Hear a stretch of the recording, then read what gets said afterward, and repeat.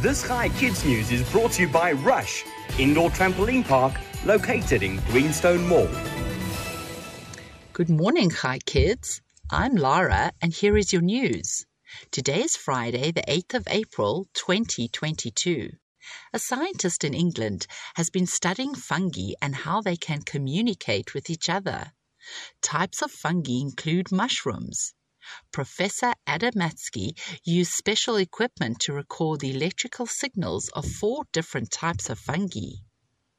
During his experiment, he recorded the fungi using around 50 different words and even discovered that the way they speak is similar to human language.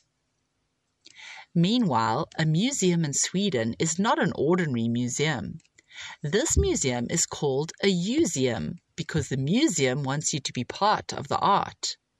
The museum has a number of brightly decorated rooms which visitors can use as backgrounds for selfies. There is an emoji room filled with blue and yellow balls, and even a room with pink washing machines. And finally, scientists have come up with a special message which they hope one day will reach aliens in space or on another planet. The message, which has been named the Beacon in the Galaxy, has information about life on Earth, the solar system, and what humans look like. It also invites any aliens to send a message back to us. Before we end off today, I have a joke for you. Why was the broom late for school? Because he overswept. Shabbat Shalom. I'll be back with you again on Monday morning with more news for kids.